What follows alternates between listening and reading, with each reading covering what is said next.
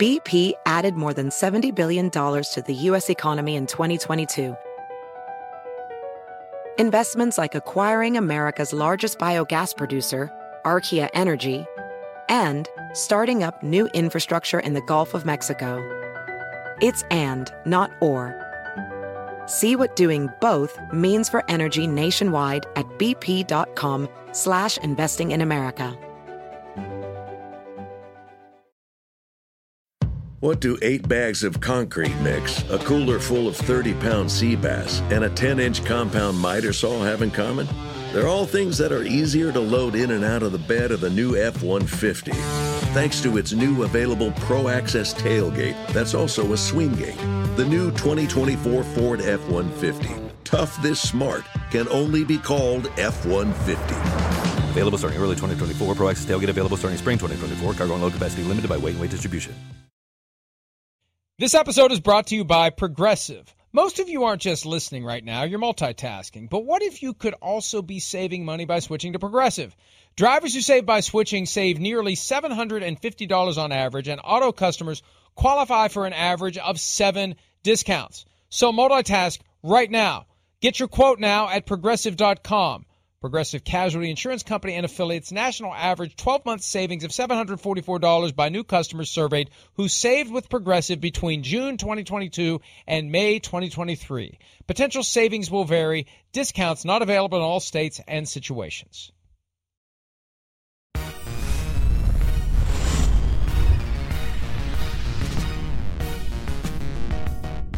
Thursday was a very eventful and encouraging day as it relates to the status of Bills safety Damar Hamlin. This is the statement that the Bills issued 10:28 a.m. Eastern per the physicians caring for Damar Hamlin at the University of Cincinnati Medical Center. Damar has shown remarkable improvement over the past 24 hours.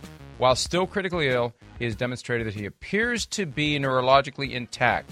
His lungs continue to heal, and he is making steady progress. We are grateful for the love and support we have received. And that was just the first clear indication of what a good day it was going to be as it relates to the news as to the status of Damar Hamlin. It's a Friday edition of PFT Live presented by Google Pixel. Learn more at googlestore.com. He's Peter King. I'm Mike Florio. Peter, a lot has happened in the 3 days since you and I last met and discussed the Damar Hamlin situation. It feels like 3 months or maybe 3 years, but a crazy week is coming to a conclusion, capped by some very good news about the status of Damar Hamlin. I think, Mike, all along, as I recorded my podcast this week with Mike Ryan, who's NBC's NBC Sports medical specialist, and as I recorded that, one of the things he said really stuck with me when I listened to the doctors. And he talked about how the speed with which the Buffalo sidelines got to Damar Hamlin really, and obviously the incredible skill that they used on Damar Hamlin right away made all the difference in the world. Because, Mike, you know that Damar Hamlin is an elite athlete. Everyone on that field is an elite athlete. And so they're obviously going to be prone to be able to recover from most injuries fairly quickly. Most injuries are not the stopping of one's heart. And so to see that CPR was done quickly, to see it was done efficiently, to see that he was getting oxygen right away, and to see, there was one other sign, and this surfaced yesterday, that the ambulance actually paused while it waited, before rushing to the Level 1 Trauma Center, the University of Cincinnati Medical Center. The ambulance actually paused, and that is, according to experts, to stabilize the patient, to make him well, because in essence, the back of an ambulance is, and I know this is a terrible way to put it, it's a poor man's emergency room. And so at that moment, there was value in pausing this, making sure they have everything right. Because look, even though it's a short ride to the to the hospital. Clearly, things can happen on that short ride to the hospital. And you're on bumpy roads and all that. So they got him stabilized. And look, Mike, without any question, the MVPs of this are the medical officials on the field and the fact that they were able to stabilize Damar Hamlin, get his heart going. And look, the last thing that Mike Ryan left me with, when I asked him, and I kind of talked to him off the air and on the air, and I asked him off the air, should we be concerned at all that it's a couple of days and you really haven't heard very much, from, yet? And he goes, no, because the body has been through an incredible trauma.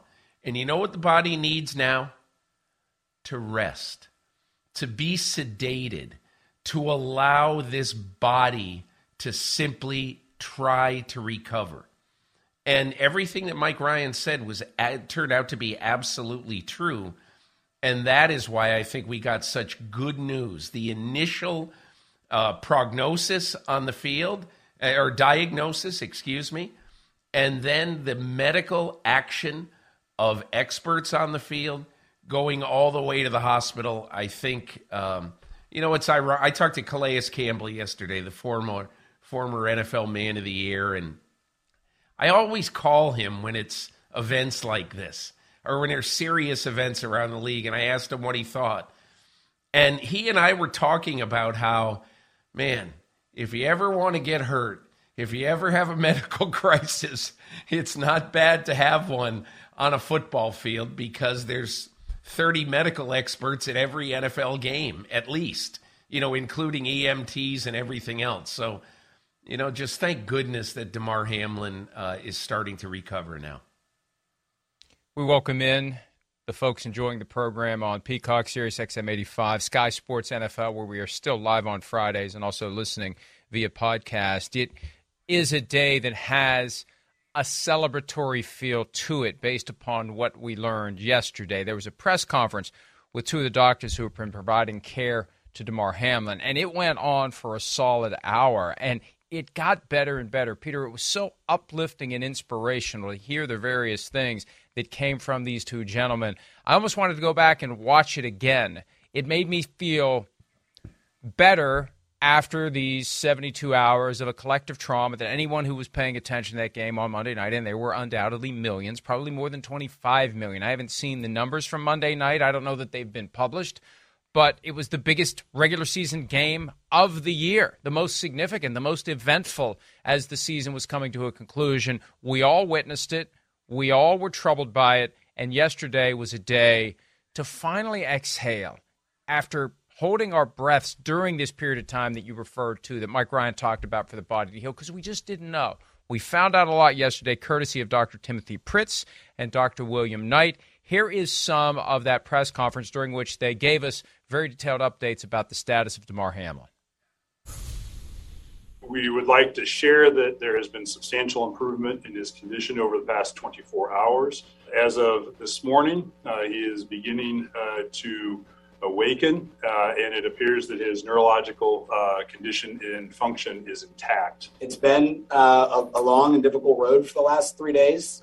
He has been very sick and has made a fairly remarkable recovery and improvement to the point, as Tim noted, he is now demonstrating that sign of good neurologic recovery, as well as overall clinical improvement, as has been previously reported, related to not just his vital signs, but a lot of his other individual organ recovery. The Bills training staff who was with him immediately recognized that this was not a run-of-the-mill injury and that they had a significant event on their hands, and immediately responded and got the emergency response team involved in his care.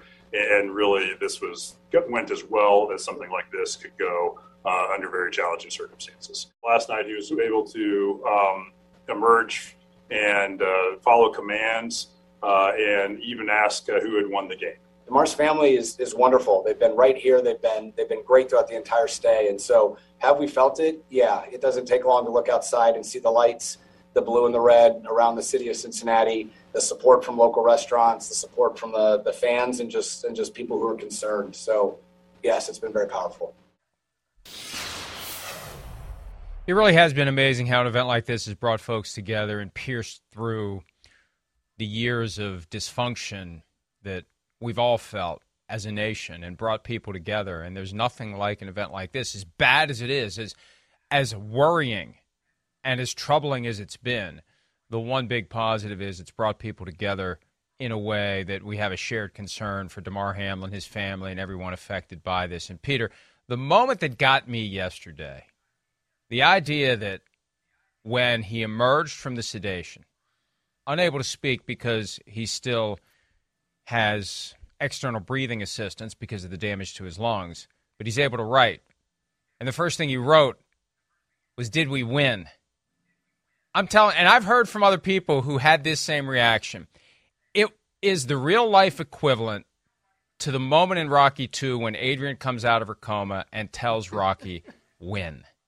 It just felt like I wanted to go run into the nearest wall once I saw that, because it told us he's there. When he wakes up after all of that, if the first thought is, did we win, that tells me Damar Hamlin is neurologically intact, is going to get back to normal. It doesn't matter whether he plays football again. What matters is, will he have a normal life on or off the field? And that told me it sure looks like he will. Well, Mike, when I heard that yesterday, and when I saw the other things that the doctors said about him, did we win? Yes. And the doctor said, yeah, you won in the game of life. I mean, this is bizarre. I'm a person of a certain age. I'm 65 years old. And the first thing I thought of was Brian's song. And I thought to myself that, you know what the Damar Hamlin story is going to be one day, and probably one day soon, if the current trajectory continues? It's going to be this generation's Brian song. And for those who don't know what Brian's song is, it was a 1971 movie about a Chicago Bears player named Brian Piccolo, whose best friend on the team happened to be Gale Sayers, one of the great running backs of all time. Brian Piccolo was a running back, and Brian Piccolo contracted cancer, and he ended up dying. And his attitude and his positivity have stuck with those around him for years and decades.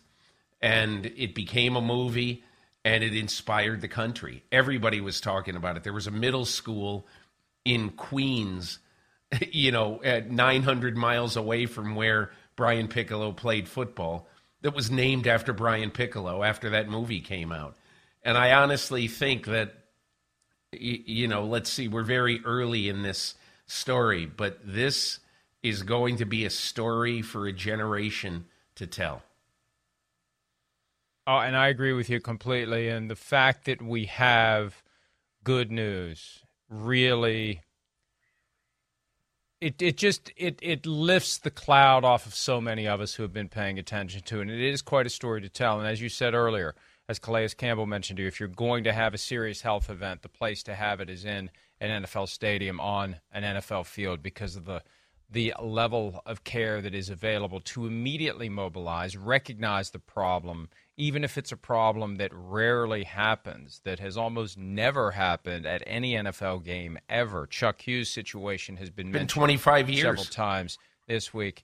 But that was 71. It's been 52 years since Chuck Hughes that there's been something like this, where now there have been serious head and neck injuries, but those are the things that we've come to expect. As horrible as they are, they're more normal, if there's anything normal about an injury like that, to the game of football, because that's what we're conditioned to be worried about. We're not conditioned to be worried about somebody having cardiac arrest.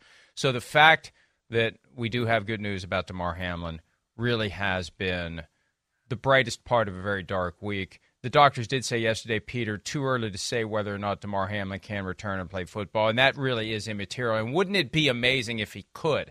That is icing on top of the cherry on top of the icing on top of the cherry on top of the icing on top of the cake if he's able to ever play football again.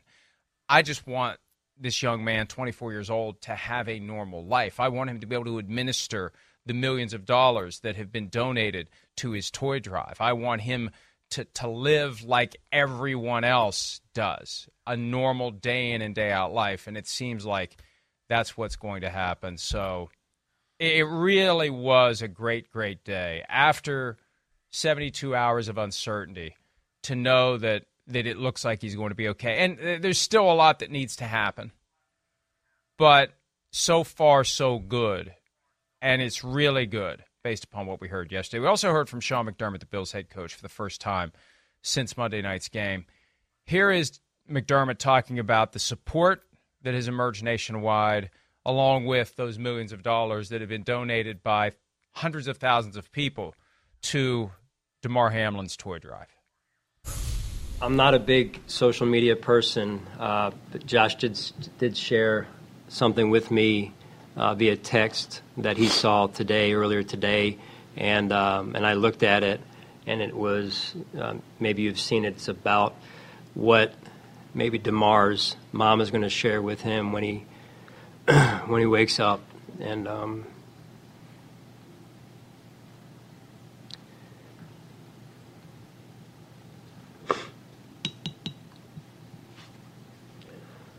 it's excuse me. It's amazing to know the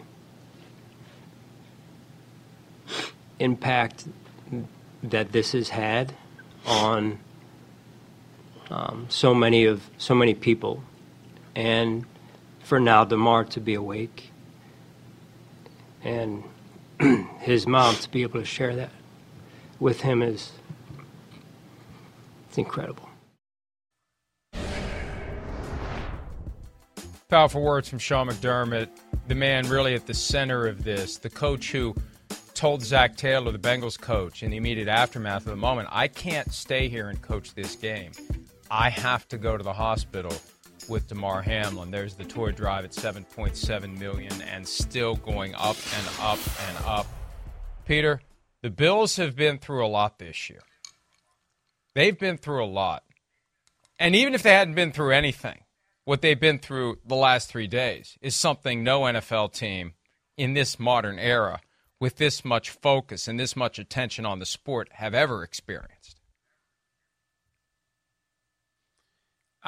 I mean, look, from having, and look, this totally pales in comparison, obviously, losing their home game and having to play the Cleveland Browns in Detroit. But everything about their season, especially the back half of it, has just been a little weird.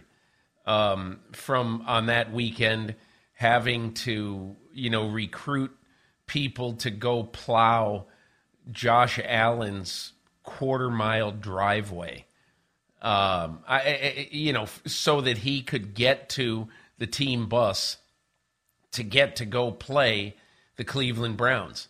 And there's just been so many things. You go back, into the spring where there was the shooting at the Tops grocery store in Buffalo, where 10 people were gunned down. There are just so many things that have happened to this city that, I saw one of the local news anchors in Buffalo say something to the effect of, this Damar Hamlin, this is too much. It's too much for us to bear. We need some good news here. And that's one of the reasons why, why this really occurred to me about how wonderful this was.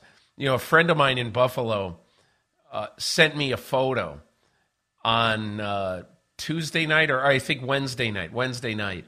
And the photo basically was of a home in a neighborhood in Buffalo that had been lit up in Bills colors and had a gigantic "Pray for Damar" sign on the front. I mean, somebody had gone to the effort to spend hours and hours of making this display. That's what, as Brandon Beane has said on many occasions, unless you live here, unless you're from here, unless you know here, Buffalo, you really can't understand. It's like no other place. It just is. And it's been so touching how so many people have gotten involved. And you saw the emotion that Sean McDermott displayed just talking about that toy drive. I talked to one of his very good friends yesterday, Damar Hamlin's very good friends, going back to Central Catholic High School in Pittsburgh. His name is Rodney Thomas II. He plays for the Indianapolis Colts. And just like Damar, he is a defensive back. Came in 1 year after Damar. Damar was his mentor at Central Catholic. And, he went on to even advise him about his college choice. And so he rushed to the hospital on Tuesday morning from Indianapolis to be with Damar. He said he was in his room for about 13 hours and with his family. And he said it was just one of those things, he had to be there.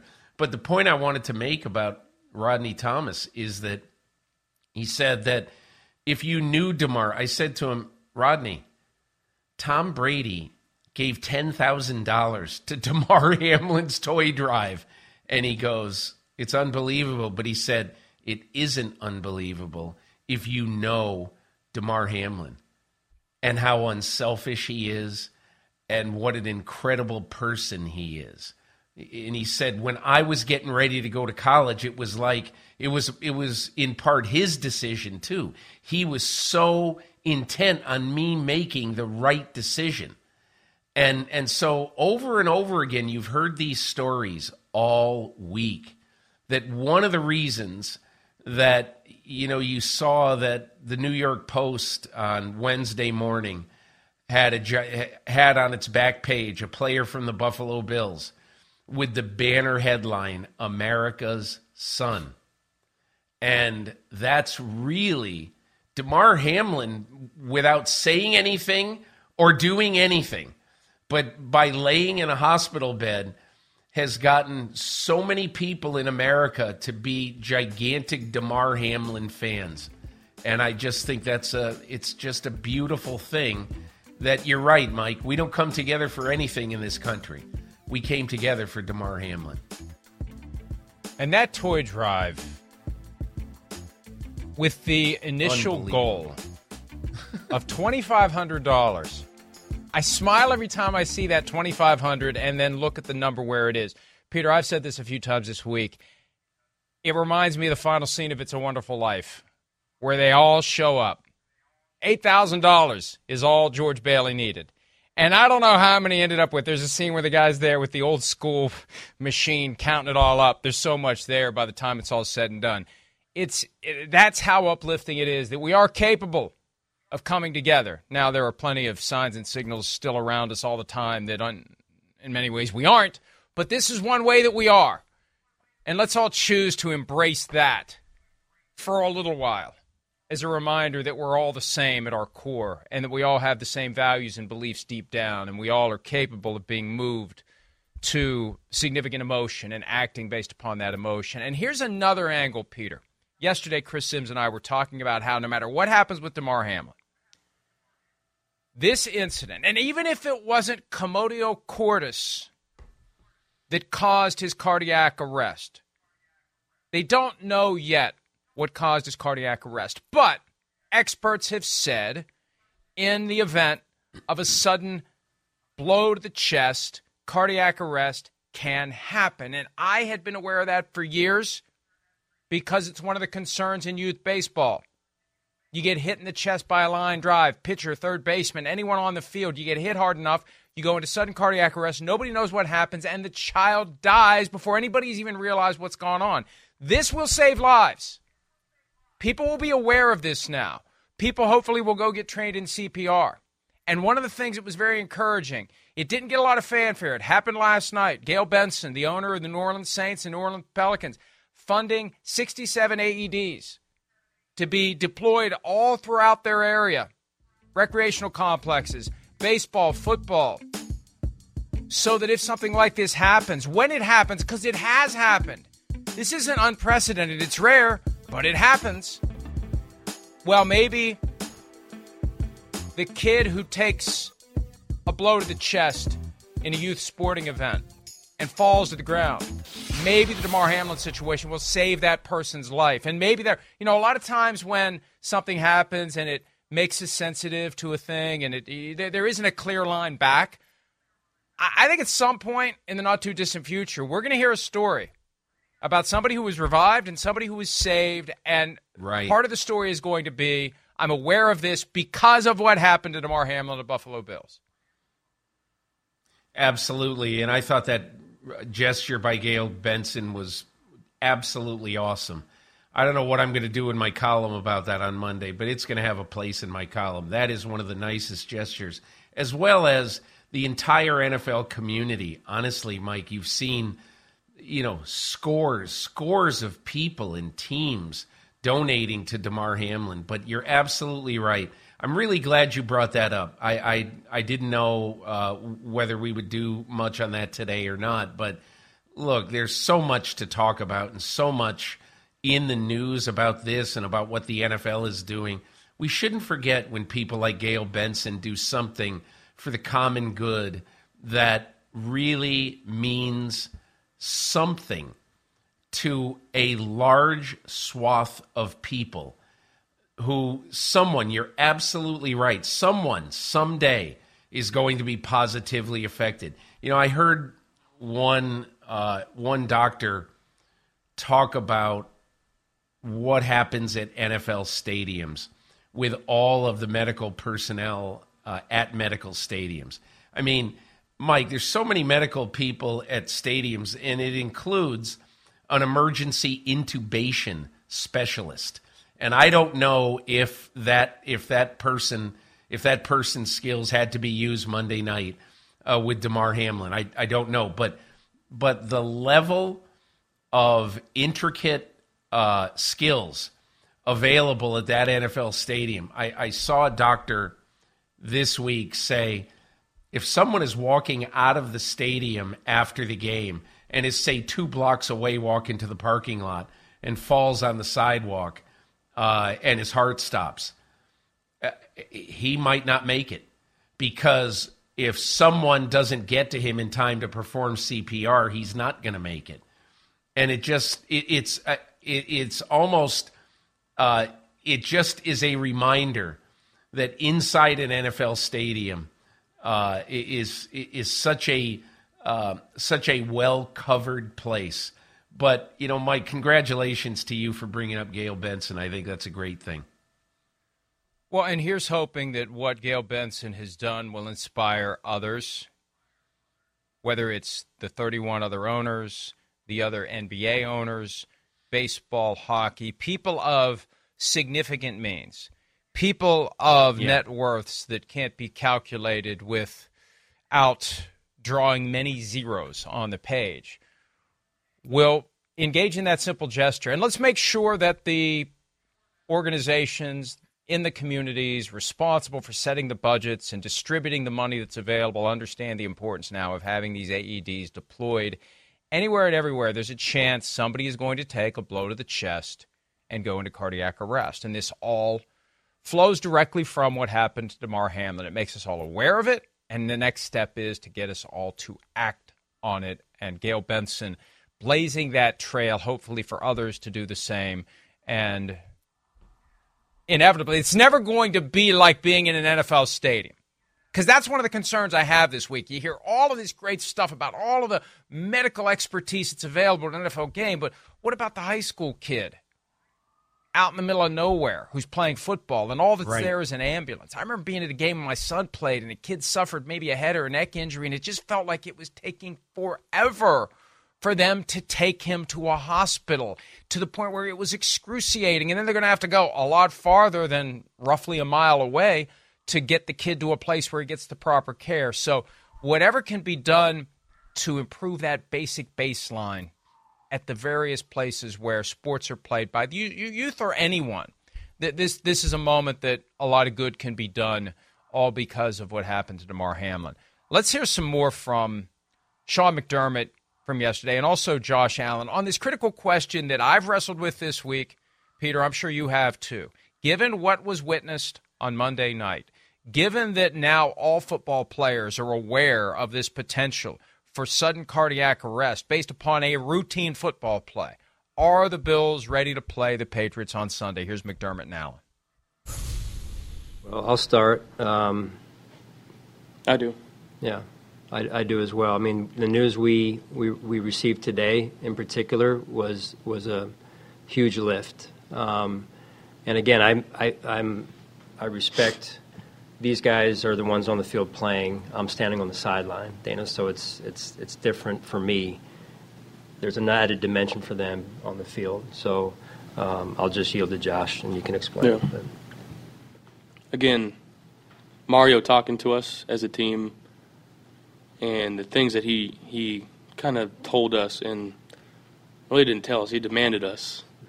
And you can't not honor his request to go out there and charge forward, to the best of our abilities. And obviously we'll be playing with, I guess, less heavy hearts now, knowing that, today's news was a lot of tears of joy, I'll tell you that. But to know that that's what he wants, that's what his dad wants, I think guys are excited to get out there. We've talked about it, obviously, like we want to go out there and play for 3, and it'll be a huge driving force and the emotion and the love of the game that we play with and for each other. Hopefully we can get them back soon. Peter, the situation has been brought up multiple times over the past week, the Hank Gathers death on the court during his conference tournament with Loyola Marymount back in 1989, 1990, that time frame, and how that spurred Loyola Marymount to go forward and make it all the way to the Final 8 of the NCAA men's basketball tournament, losing to eventual champion UNLV. I believe it was 89. That team overachieved its talent to get that far. And I say that because the Bills don't need to overachieve. They're already fully talented to qualify for the Super Bowl and win it.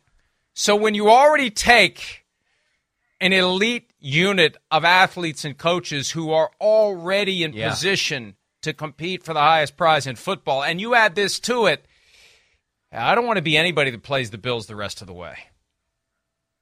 Yeah, totally agree.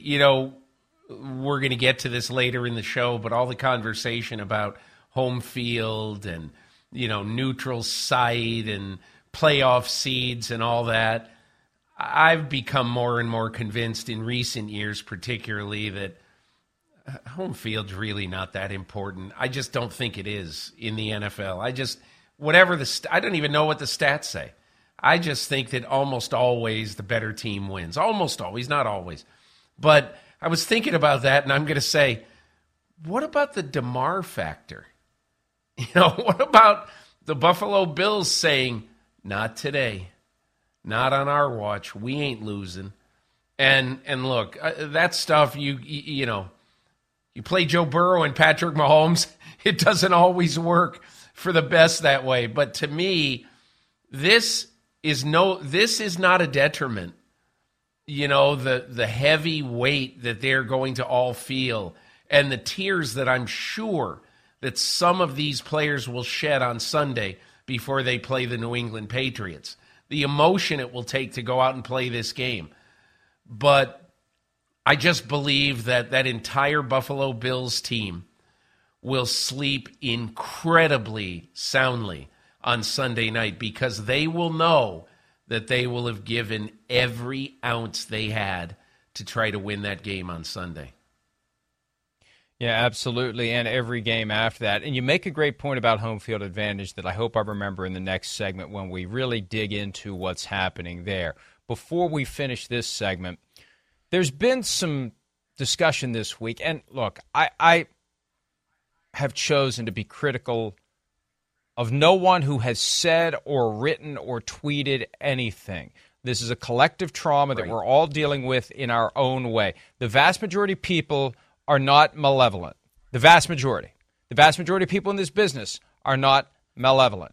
People just do the best they can under the circumstances they're given. There have been some unfortunate things that have been said There have been some bizarre takes I've heard. There have been people who have gotten their noses bent out of shape over very trivial things unrelated to Damar Hamlin this week. It's like, is there no awareness of the situation or the perspective that we're currently in? That said, there has been a take bubbling around out there that T. Higgins is in some way to blame because he dropped his helmet into the chest of Damar Hamlin. I've been very confused by that. Everything about that play looked like a routine football play that we see all the time.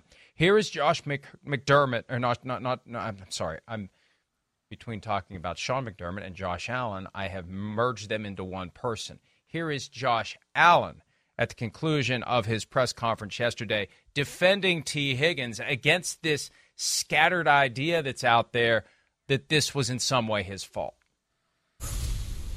I do want to say one more thing, and I haven't reached out to T. I hope that he got some relief today, and I don't know. I saw some stuff on Twitter, and people should not be attacking him whatsoever. And I'm glad that Damar's family came out and said that, and hopefully he found some relief today because again, that's a football play, and I hope that he doesn't hold that upon himself because. And there's nothing else that he could have done in that situation. So I just wanted to say that too.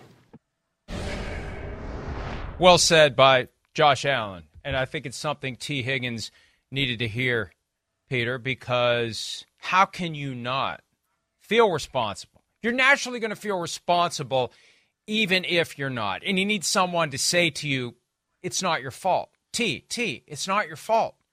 He doesn't need to turn on the TV and have someone say, I think it's his fault. So, again, people are just doing the best they can with the tools they have to navigate a very difficult week.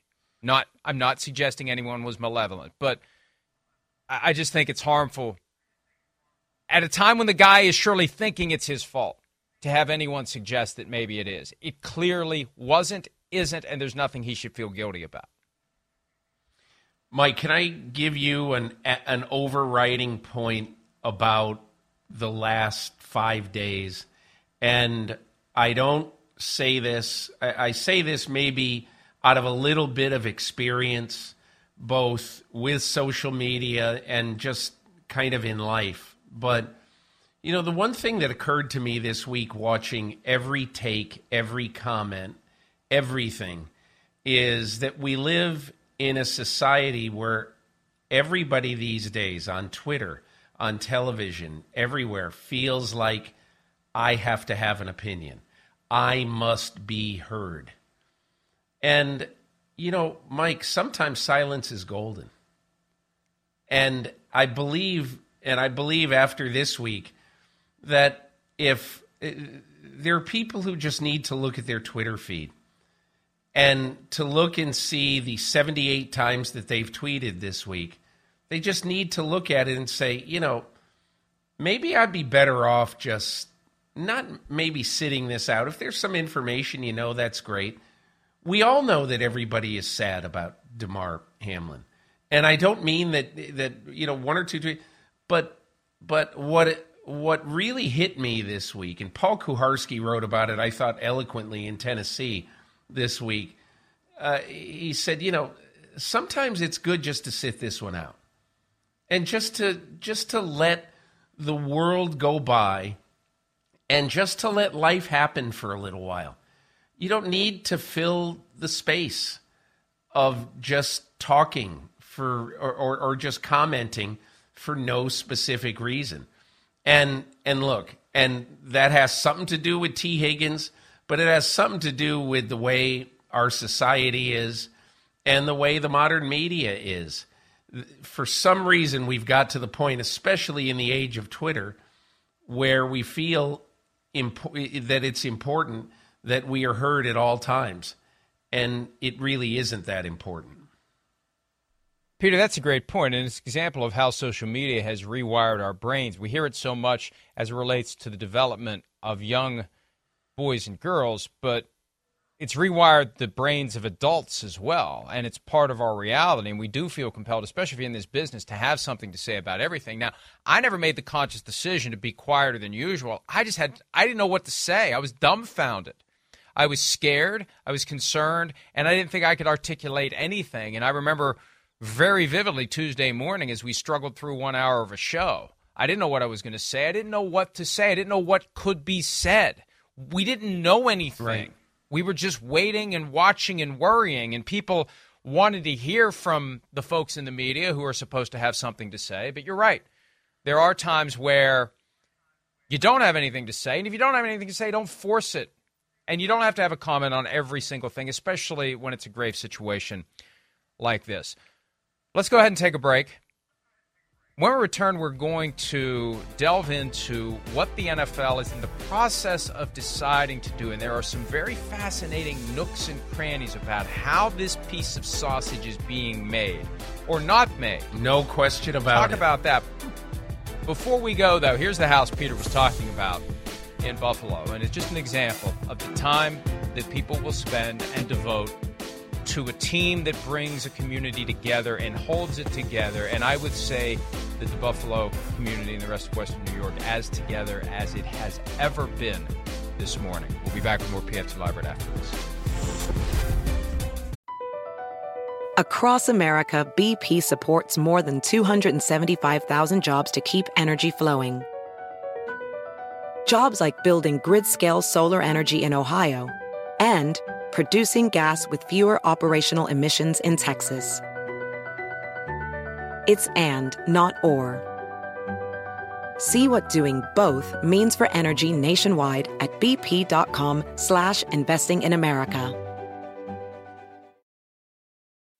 As a professional welder, Shayna Ford uses Forge FX to practice over and over, which helps her improve her skills. The more muscle memory that you have, the smoother your weld is. Learn more at meta.com/metaverse impact. At Bet365, we don't do ordinary. We believe that every sport should be epic. Every basket, every game, every point, every play. From the moments that are legendary to the ones that fly under the radar. Whether it's a three-pointer at the buzzer to tie the game or a player that goes 2 for 2 at the foul line. Whatever the sport, whatever the moment. It's never ordinary at Bet365. 21 plus only. Must be present in Virginia. If you or someone you know has a gambling problem and wants help, call 1-800-GAMBLER. Terms and conditions apply.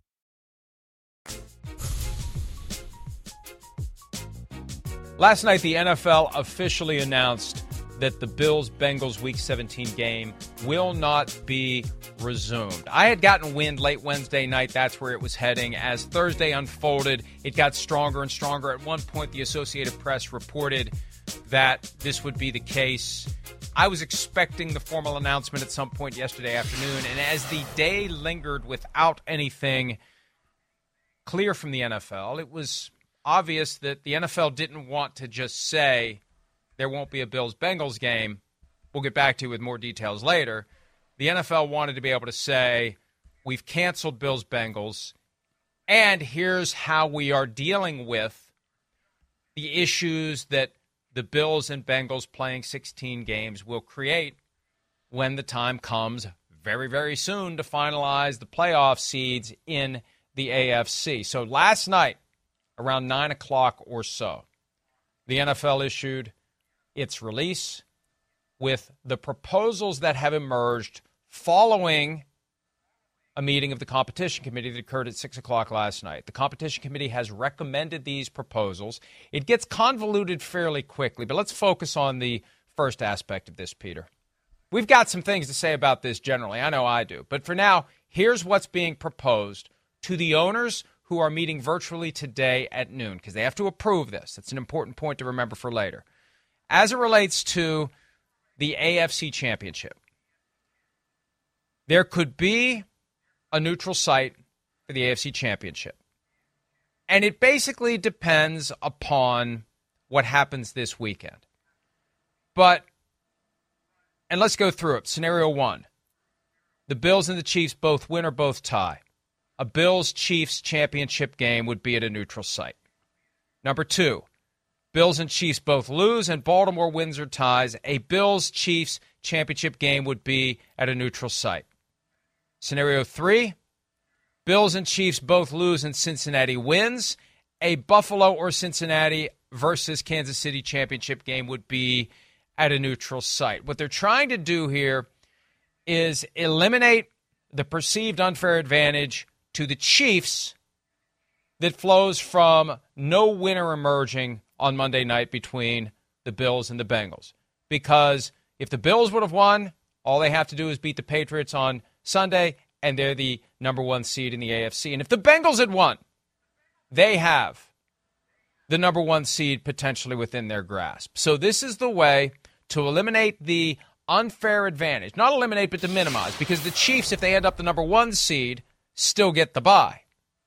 But they don't get an Arrowhead Stadium game in the AFC Championship. So this is that thing that has been cobbled together, Peter, by the competition committee, pending approval of 24 owners. That is what's going to be teed up coming up here in about 4 hours and change.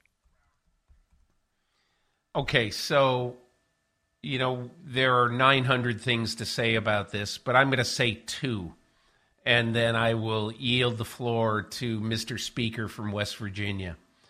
No speaker. I'd make the first point. The first point I would make is that I said this at the time when this whole discussion started, but whatever the outcome in this and whatever is decided, I'm not going to say it's a dumb idea. You know why? Because it's impossible. You cannot make a totally correct, right, justifiable decision. You cannot. Because it's going to be unfair to some parties and more fair to other parties, period. Is it fair, for instance, to the Cincinnati Bengals, who now face the prospect that if somehow, no one thinks they will really, but if somehow they lose to Baltimore on Sunday, they're the hottest team in the AFC.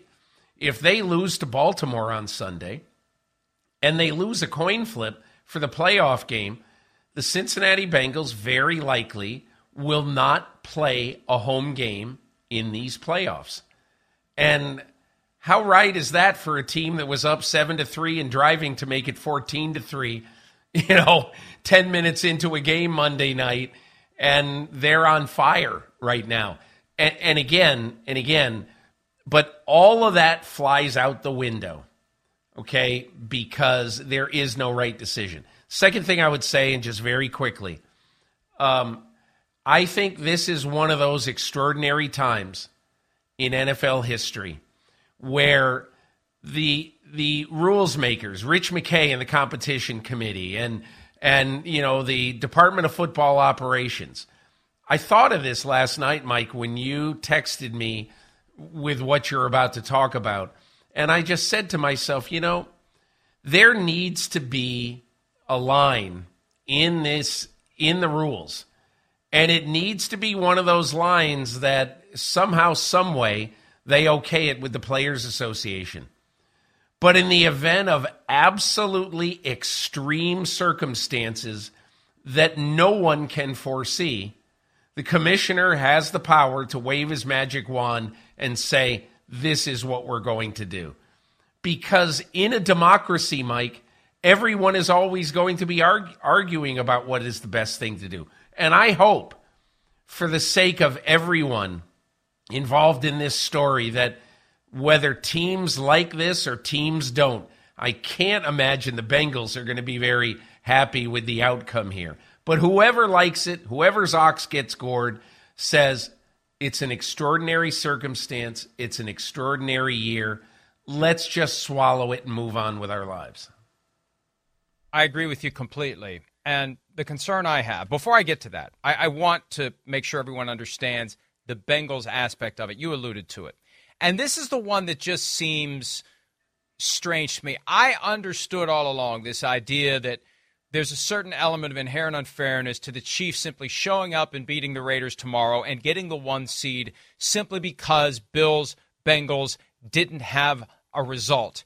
And the Chiefs catch the Bills based on winning percentage, even though the Chiefs lost both to the Bills and to the Bengals. That's where this is all coming from, obviously. Right. But for the Bengals, the idea that if they lose to the Ravens on Sunday, completing a head-to-head sweep by Baltimore over Cincinnati, because there was a Sunday night game earlier this year when Baltimore beat the Bengals at home,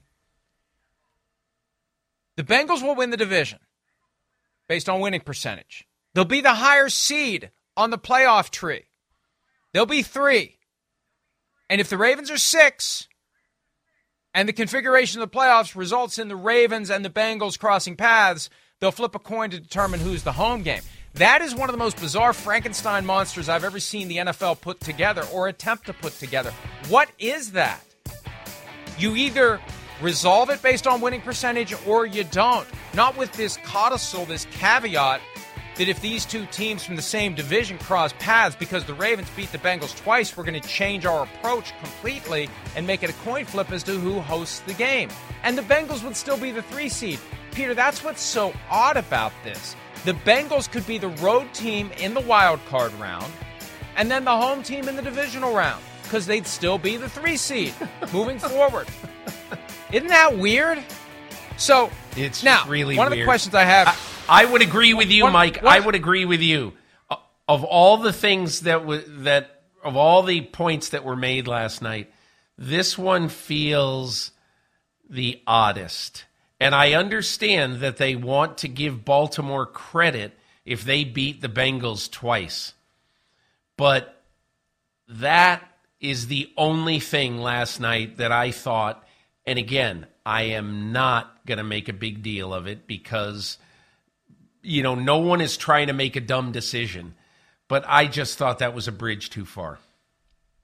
Well, and Peter, it's a result of what happens when publicly, none of these teams will be saying anything that would suggest disagreement or consternation or frustration with the circumstances that they have to deal with. Privately, oh my God. Privately, it is, right? And it tells me... It's on. Steve Bisciotti, it's on, baby. Yeah, Steve Bisciotti, the owner of the Ravens, did a better job lobbying the competition committee than Mike Brown, the owner of the Bengals, did. Period. Because Bisciotti came out of it with this weird thing that gives the Ravens a potential home game by virtue of the fact that, hey, we swept the Bengals, even though they have a better winning percentage than we do. We swept the Bengals, so we get a coin flip. And it was, at one point, Peter, there was talk about resolving Bills Bengals with a coin flip. Resolve that game with a coin flip. I thought they should have played Madden instead. But resolve it with a coin flip and count the result and then figure out the playoff tree that way. There was talk of that. And this is my broader concern. All week long. Now, I don't want to say I was led to believe this. There was nothing ever said by anyone from the NFL, and there have been multiple conference calls this week regarding Damar Hamlin, regarding his status, regarding what comes next. No one has ever said this to me. We have a rule on the books for handling canceled games. We have a rule. We're considering changing that rule. We're identifying various options for possibly changing that rule. It's never been couched that way. The way that I've viewed this, because no one's ever told me differently until last night, we don't know what to do. We've never dealt with this before. There's no rule for it. We have to come up with something. And that is fundamentally different. And look, I understand there's no good solution. And as you said last segment, it may not matter. Home field advantage doesn't matter like it used to. They're getting obsessed with home field advantage. Road teams win all the time. The Bengals went on the road last year to Tennessee, the 1 seed, and they won. They went to Kansas City, and they won. Road teams are winning in the playoffs. The 49ers beat the number 1 seed last year in the NFC, in the Green Bay Packers. So it may just be that folks are obsessed about things that are ultimately irrelevant. But what the NFL is considering here, and I want to make sure the owners understand this, because I have a feeling someone is trying to slip this through without explaining to anyone what's really happening. And Katie Blackburn, the executive VP of the Cincinnati Bengals and the daughter of Mike Brown, has been trying to sound this alarm internally. What they are proposing is a change to the rules that are on the books during a season. And Peter, I've been doing this over 20 years. You've been doing this longer than me. They do not change the rules during a season. During the season, we keep a list of all the rules that seem screwy, of all the rules that seem unfair, of all the rules that seem inappropriate, And that's part of the annual process of meeting, talking, competition committee, making proposals. Owners get together and they decide which rules they're going to change or not change. It never happens during a season. And I want them to understand they're standing on the banks of the Rubicon here with this. Because there is a rule in the policy manual applicable to club operation 2022, plain as day. If a game is canceled, you go by winning percentages. There's no neutral site exception or coin flip. You go by winning percentage to determine the playoff seeding, period. And I know people would say, well, this is an extreme situation. Well, anytime a game's canceled, NFL game's canceled, whatever causes the cancellation of the game is going to be an extreme situation, whether it's illness, whether it's injury, whether it's weather, whether it's anything. It's going to be an unusual extreme situation. You could make that argument for any cancellation. Well, this is an extreme situation. Yes, because the game was canceled. Let's get past that. There's a rule on the books. So why is the rule on the books not good enough? Number one. And number two, why are you changing the rule that's on the books during the season? And that sets a precedent. I just want them to understand what they're doing here, Peter. We hear all the time, we need to have integrity of the game at the forefront of everyone's mind. There needs to be public confidence in professional football. Changing the rules on the fly, making it up as you go. I don't know what that does for public confidence if people understand that's what's happening. And I just want to make sure everybody understands that's what they're proposing. And I want to make sure the 32 owners who are going to vote on this today realize the significance of what they're doing. And, you're right, Mike. That's why, in my opinion, there ought to be a rule in the books that says we've got to have trust in a person to be able to wave a magic wand in events when events are so incredibly different than what anybody could have ever foreseen. Now, I'm not saying that it's unforeseeable what happened on Monday night, but in this particular case, first of all, I know that there will be 9,000 fans who are going to scream about something because their team has gotten the bad end of the stick, let's say. But I do think that you have to have a common sense. You've got to have trust in the person who leads your organization. And this is one of those times where, in my opinion, nobody could have thought that this was going to be a factor in arguably the biggest game of the year. So I guess I look at this and I say, yes, you're right in saying that essentially they are rewriting the rules. They're making up the rules as they go along, and they are. Okay? But I think what should be done at the end of this year is, I think that DeMaurice Smith, Roger Goodell, and the policymakers on each side should have a meeting and should say, we need to be able to fix things when they get out of whack in an absolutely extraordinary time, and this is one of them. And I agree with you 100%, Peter. And when I sent you last night the page from the 2022 policy manual for member clubs, you noticed the section below the procedure for canceled games. Section G has the competitive policy for canceled games. And in English, what it says is we're going to do the playoff seeding based on winning percentage. That's what that means. Just below that, Section H says that the commissioner has the sole authority to investigate and take appropriate disciplinary or corrective measures if any club action, non-participant interference, or emergency occurs in an NFL game which he deems so unfair or outside the accepted tactics encountered in professional football that such action has a major effect on the result of the game. So, just below the section where it says if we have to have a canceled game, we're going by winning percentage. Cancellation for any reason. Canceled game goes by winning percentage. Below that, they give the commissioner the power you're talking about. So what you're saying is they need to go back to that rule and give the commissioner the same power in the event of a canceled game. And I agree, but you don't do it during a season. That's the point. You've identified a great solution. We do this all the time. We see crazy rules happen. We see outcomes that aren't fair based upon the application of a current rule that's on the books, and it usually comes from the rule book. They don't change it during the season. They note it, and they add it to the list of the things they're going to discuss. How many times have we heard Dean Blandino say, I'm sure that will be discussed in the offseason? Yes, it's never discussed during the season because there's no change to be made during the season. That's my point. I don't want to turn this into a crusade or a soapbox. This is very fundamental, and this is very basic. And I think that's why no one from the league has told us that's what they're doing. No one from the competition committee, other than Katie Blackburn, has said, hey, guys, this is what you're doing here. You're changing a rule we have a rule. May not like it, may not seem fair, but there's a rule. You're talking about changing a rule during a season. And once you do that, Peter, you invite chaos. Because anytime in the future, there's a rule that somebody doesn't like that gets applied during the season and they want it to go away. What are they going to say? Well, we did it in 2022. We can do it again. Yeah, and that's what is the quandary about this particular case. Quandary becomes, listen, what happened in this particular case is not fair. So how do we fix it? And that's where, in my opinion, and again, look, no one's going to want to give anybody potentate-like power in this particular situation. But in my opinion, potentate power is really what is required. But you're right.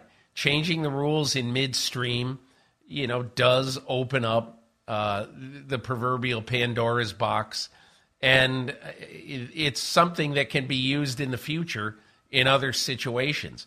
I just think in this one, I do understand the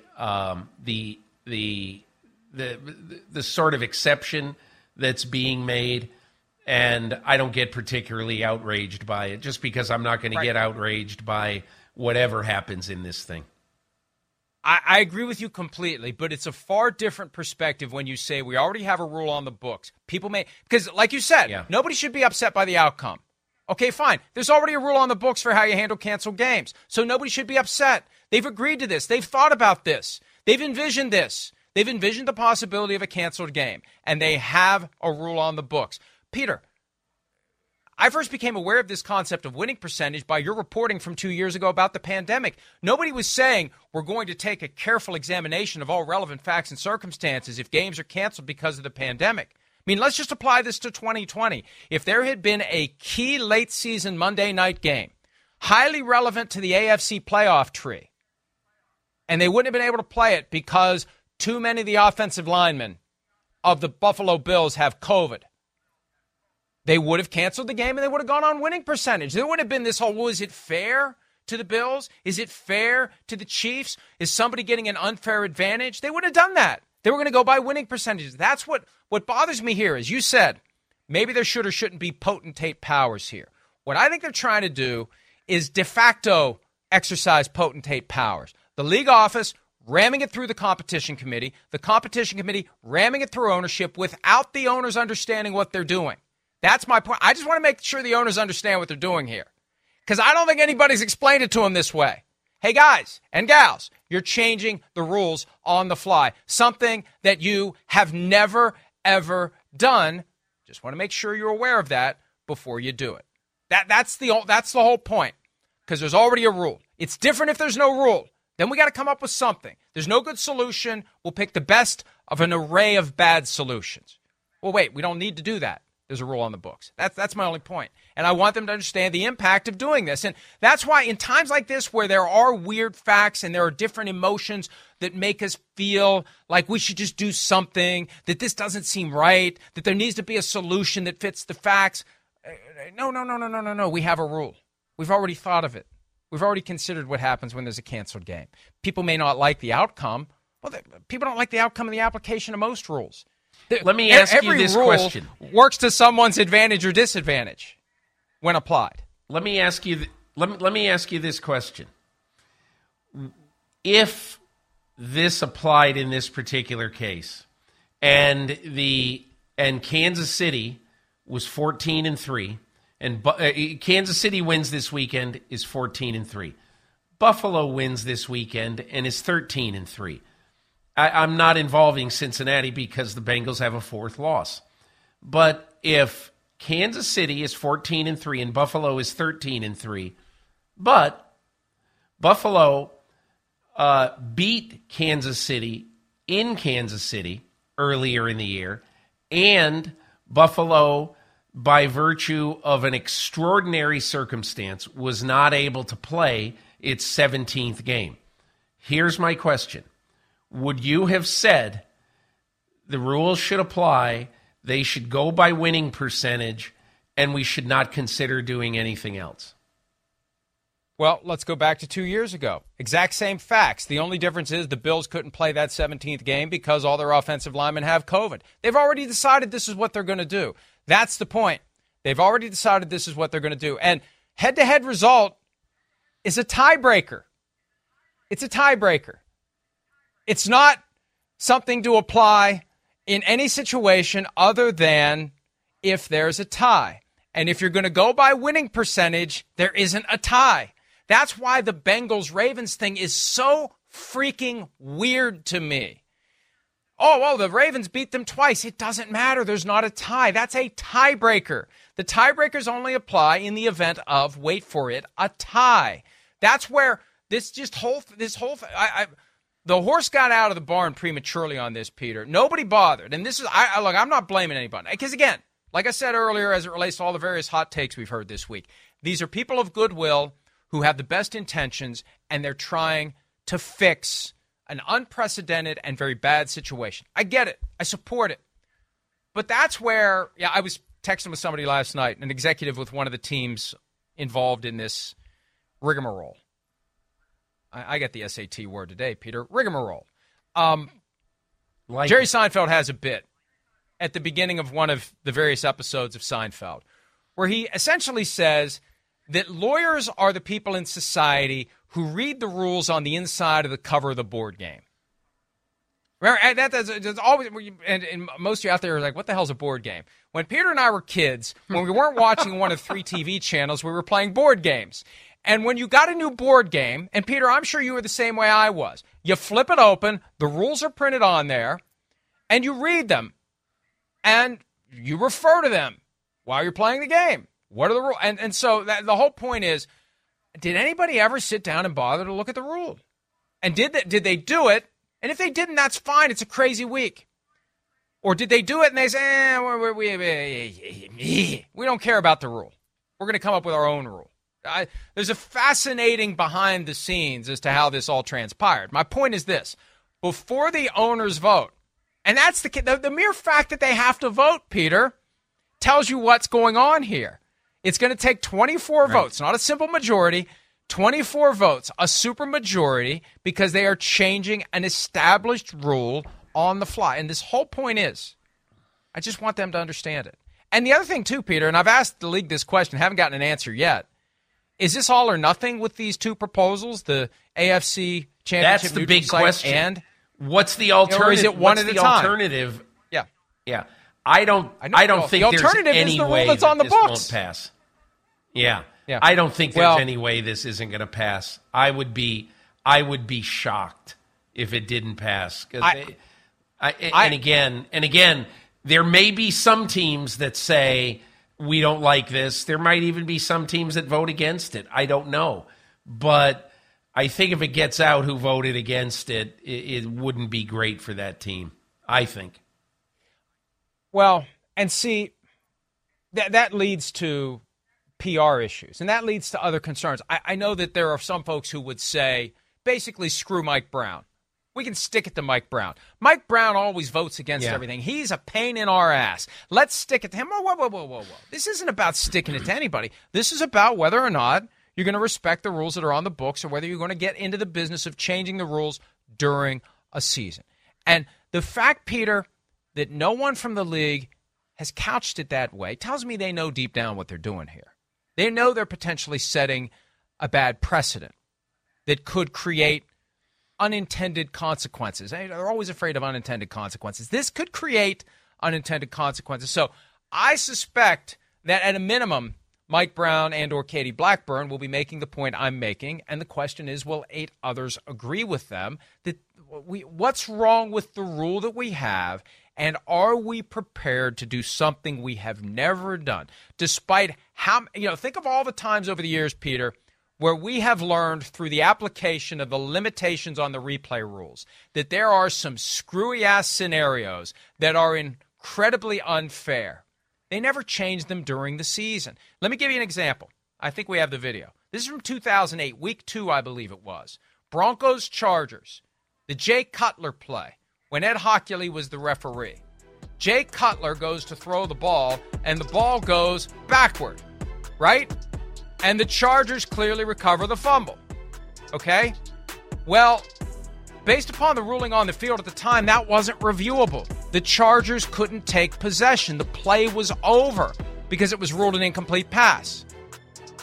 The rule changed, not during the season. Horribly unfair. This is wrong. We can't have this. Oh, my God, it could happen in the Super Bowl. So what? We're not changing the rule during the season. We change it after the season, and that's where the rule came from that says in a moment like that, if replay review shows a clear recovery, the defense gets the ball. They can't advance it, but they get the ball. And that takes us forward to the AFC Championship of 2017. Myles Jack ripping the ball out. I think it was James White that had possession for the Patriots. The ball comes out. The Jaguars are up 10 in the fourth quarter. Here it is. The ball's thrown across. It comes out. Myles Jack ends up with the football, and off he goes for a touchdown. Ruling was down by contact. Oh, he didn't go off. I thought he did run it in for a touchdown. But regardless, the ruling is all the Jaguars can have is the ball right there, period. It's unfair. That rule's still unfair. The idea that it may be a fumble after the fact and the defensive team takes it in for a touchdown, sorry, you can't advance it. It's an unfair rule. If they want to change it, they change it. They change it in the offseason. That's the whole point. The Cutler rule was changed in the offseason. Wait, on that particular wasn't. On that particular play, why wouldn't it be that Jacksonville can have the ball, but they take the ball at that exact point? Because Myles Jack fell and was contacted by James White. The ruling was, no, he didn't have possession until, he wasn't down by contact before he had possession. I thought Jack ran it into the end zone too. They blew the play dead, but that's the rule. The play's dead there. You can't advance it. My point is this, it started with the 2008 thing, and they didn't change it during the season. That Cutler thing was a huge, huge deal, if you remember. This rule's got to go. I can't believe there's this donut hole in but they didn't change it during the season. They waited until after the season. Even though it could have happened again and again and again and again, up to and including the Super Bowl, they didn't change it. So my point is this. They've never done this before. In about 3 hours and 45 minutes, they're going to consider doing it. And they just need to understand it. And like you said, Peter, it's probably going to pass. I just want to make sure everybody understands the implication of changing the rules on the fly. Okay, games are coming this weekend. We're going to go through the AFC matchups that have playoff implications when PFT Live continues right after this.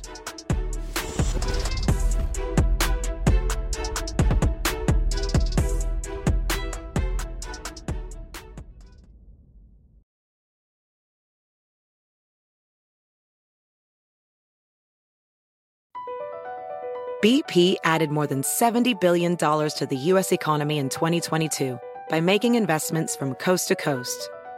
Investments like building charging hubs for fleets of electric buses in California and starting up new infrastructure in the Gulf of Mexico. It's and, not or.